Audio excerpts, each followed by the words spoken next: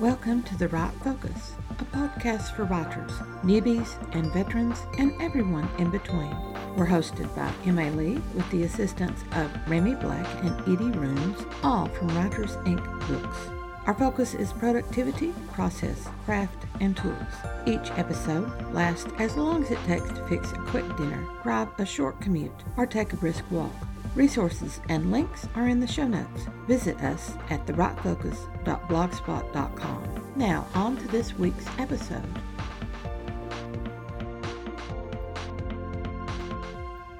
Reaching the psyche of your primary characters. When a story idea strikes, if your mind doesn't start with the central character, then it will focus on a single character very quickly. Your mind will swirl around a scenario, and the center of the vortex will soon resolve around one primary character. That character may be your main character, the one who controls the perspective of the story. Or maybe that character is the one that draws what will become your main character into the story. This focusing character may even be the one who causes all the problems. Any character can serve as a primary. We writers decide who will be the focus based on which character is best suited to defeat the rising conflict. That's a backwards development by we writers. Once we determine the conflict, we craft the character who will best meet it. We generate ideas around our primary characters. The goal is a circle of characters spinning around an interactive conflict with a push-pull synergy. Synergy is the benefit that results when two or more agents work together to achieve something that either one of them could not have achieved on their own. It's the concept of the whole being greater than the sum of its two parts. That's a definition from Merriam-Webster. Two people opposing each other will create a novel. Our primary characters, the solution finder and the conflict creator, they cannot work alone. We need both of them to drive the novel. The push-pull part of synergy means a constant tug-of-war. These central characters are enmeshed, snarled with each other, like entwined honeysuckle vines. Neither one can leave the tangle without breaking off from the story's root. The protagonist and antagonist are in duality. The primary characters are paired, one opposing the other in this push-pull synergy. For best effect, they mirror each other. The core character, who is the solution finder, is the protagonist. Two core characters require shifting points of view. The protagonist is the character facing, pro for before, the conflict. Agon in ancient Greek means conflict. Whether the resolution of the conflict is positive or negative, it will occur. Even an ongoing conflict is resolved negatively by never being resolved. People often call the protagonist a hero, a word that requires a character who rescues others and a story resolution that ends happily ever after. Hero in the ancient Greek means demigod, but the word is actually much older, a proto-word from an Indo-European root that means protector or defender. This foundation gives us a person confronted with extraordinary tribulation who places the needs of others over private needs. Heroes, male and female, are often gifted with talents and abilities or actual gifts, like a winged helmet, or enchanting music, or a flower called moly. Gifts that heroes received in order Perseus, Orpheus, and Odysseus. That winged helmet, or enchanting music, or the moly. Their deeds were the death of the Gorgon Medusa for Perseus, the recovery of his wife from the realm of Hades for Orpheus, and escape from the transformative powers of the sorceress Circe for Odysseus. These gifts allow heroes to perform their extraordinary deeds that would endanger and defeat others. Whether hero or heroine, the character is clearly painted in the brighter shades of the spectrum. When drawing protagonists, however, writers dip their paintbrushes across the whole palette. Even the ancient Greeks gave their protagonists serious flaws. The forgetfulness of Theseus, which leads to his father's death. The ambition of Jason, which drives him to seek a kingdom and results in the death of his new wife and his children, and a king. The wrath of Achilles, which causes the death of the noble Hector and the desecration of Hector's corpse. As Greek protagonists drive toward their goals, they cause their own doom. Ancient Roman protagonists, like Aeneas, fulfill their destiny. With your novel, what ending are you reaching for? Yes, writers begin with the end in mind. That quotation from Stephen Covey's 7 Habits of Highly Effective People. For writers, that book contains a wealth of information on the negative side, for our characters are often highly ineffective before they get their novel acts together. Do we want our primary character to persist in determined ambition? Or is our book a study in self-destruction, to have redemption through unexpected honor, or to exhibit nihilistic futility? In my late teens and all through my 20s, I tinkered with that idea of nihilistic futility for my characters. With age came experiences that raked vicious claws across heart and soul. I no longer desire such angst and senselessness for my protagonist. That focus may climb out of the tomb I built around it. For now, though, I'm after happily ever afters. If you write nihilistic futility, I don't condemn you. It's just no longer to my taste. I used to hate cilantro too. I really like it now. Protagonists, even in happily ever after endings, face dilemmas with alternative consequences which cause doom. The path you drive your characters along is your choice. Whichever path, you should never give your primaries an easy way out. Sacrifice, honor through wounds, builds our characters, and our readers admire those sacrifices. Give them difficulties, give them failures, and give them triumphs.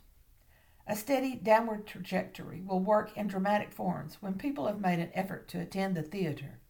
For novels, though, reader engagement remains only as long as the reader keeps the book open. An unhappy reader may close the book and never return. The balance of angst and happiness can be difficult to achieve. Growth only occurs through trials. Transformation depends upon failure more than success.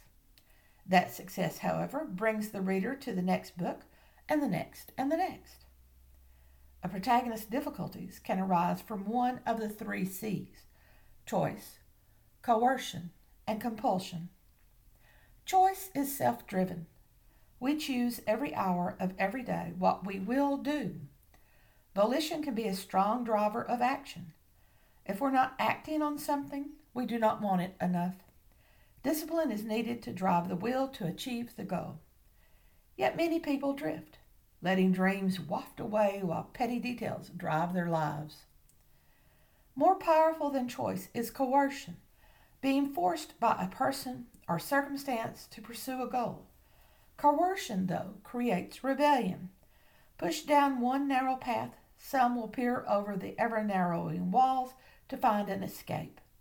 Temporary escapes do not release the pulverizing tension. They often increase the need, especially as the giant grindstones abrade the spirit, exposing still sensitive traumas.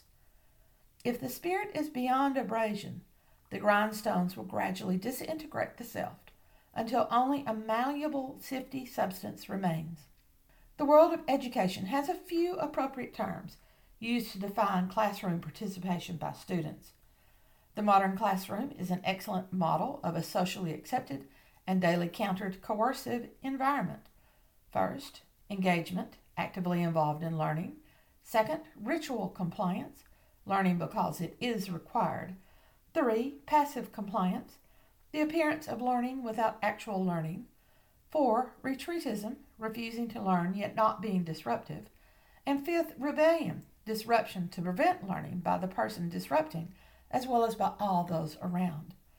For creative writers, these 5 reactions would translate to many different scenarios. Of the 3, choice, coercion, and compulsion, compulsion is the most powerful driving force.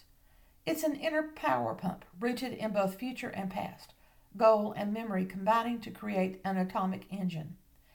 Compulsions originate at the cellular level. When so deep, it can be impossible to displant, even with psychological help. Compulsions twist wistful longings into lustful wants. Such cellular needs bypass rebellion.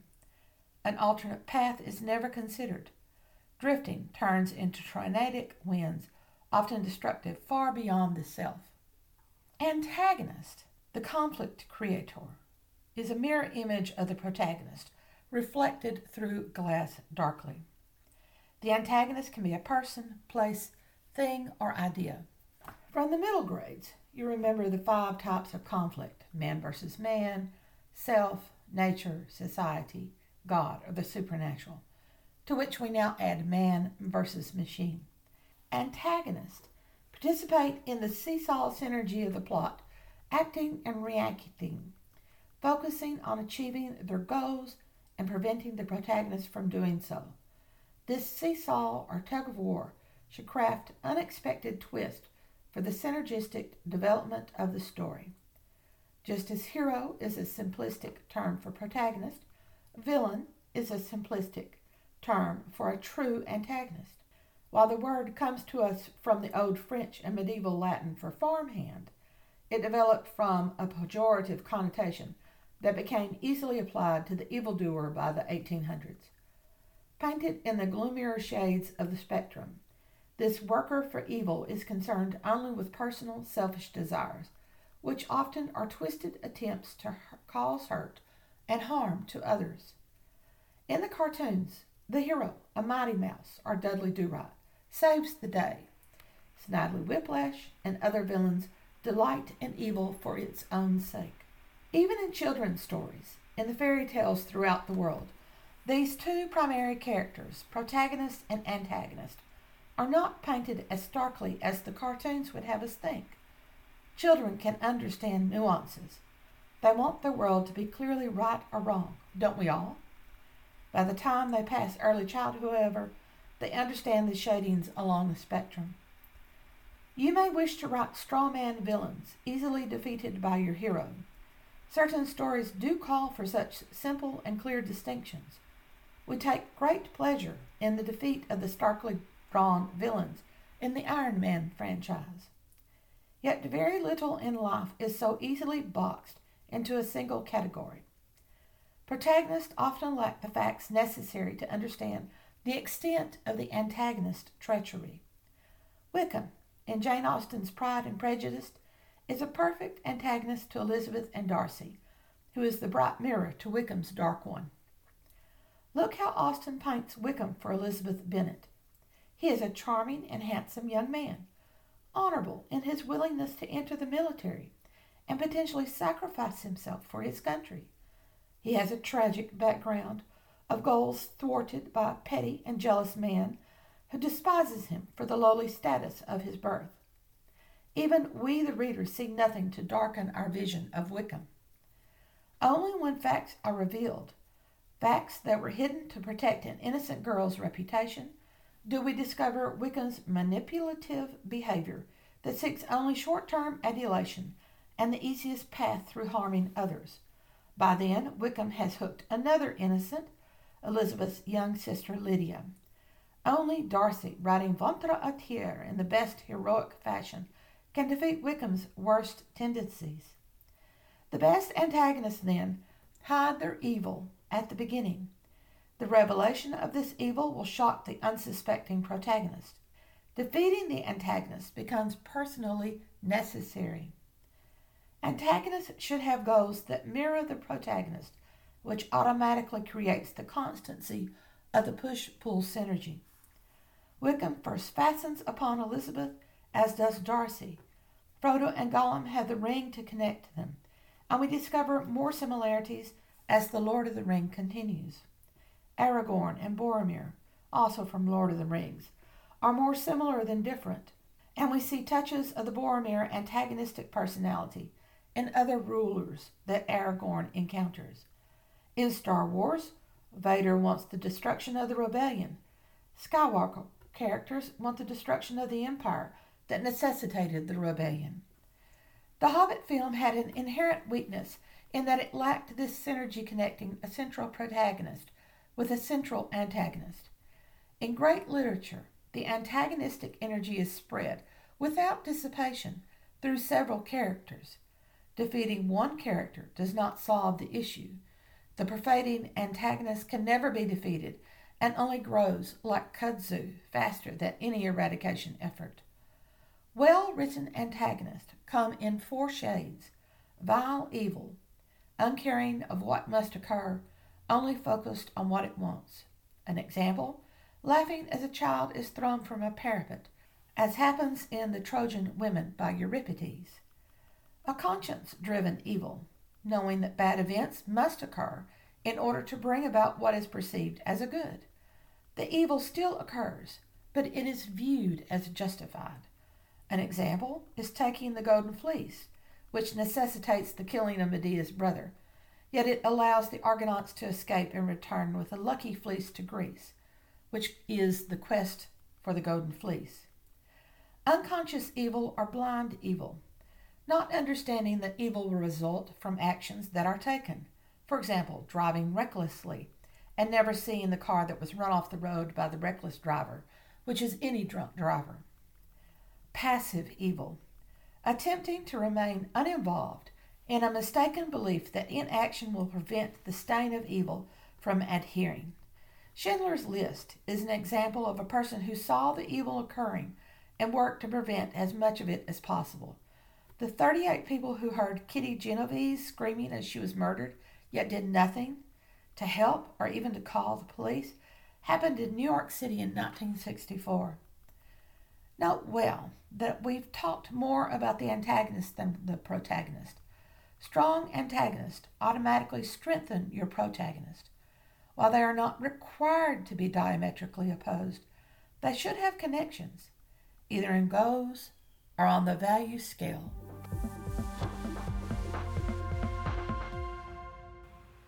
The Right Focus is currently in the series all about characters, from building and presenting a character to relationships, leadership styles, team roles, and special touches for characters. Avoid creating characters who are stereotypes. Reveal their public and private interiors. Focus on couples, mentors, enemies, and much, much more. The information comes from M.A. Lee's guidebook, Discovering Characters, part of the Discovering series on the writing craft. Link to the guidebooks are in the show notes. Thanks for listening to The Right Focus, a podcast for writers at all levels, hosted by M.A. Lee from Writers Inc. Books, assisted by Renee Black and Edie Runes. Our focus is productivity, process, craft, and tools. Music is licensed through Audio Jungle, called Background Music Loop. Its creator is Alexander Polishchuk, known on Audio Jungle as Plastic 3. The music comes in different iterations. Show notes and resource links for this and other episodes can be found at therightfocus.blogspot.com. Write to us at winkbooks@aol.com when you have questions, comments, and speculations. We will try to answer you as quickly as possible. By the way, we will not mine your email address. That's rude. If you find value in our content, share with your writing friends or write a review. We're small beans here without the advertising budget of the big peeps, and you can make a difference. And whatever occurs, write on.